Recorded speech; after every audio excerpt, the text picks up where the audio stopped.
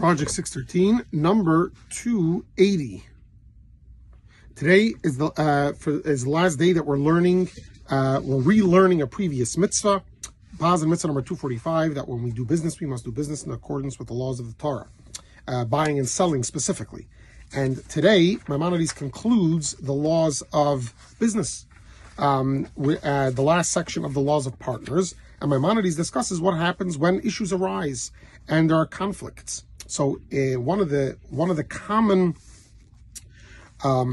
methods used in biblical times to determine who's in the right, who's saying the truth in a disagreement, is to take an oath.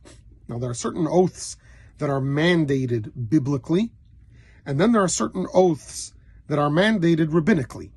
And so Maimonides discusses today all the different scenarios in which oaths would be administered if a dispute arises, which ones would be rabbinic, which ones would be biblical, if there's a certain amount of money that has to be in question in order for it to demand an oath, all the different scenarios that lead or don't lead to the administration of oaths are discussed in today's Maimonides. Have a wonderful day.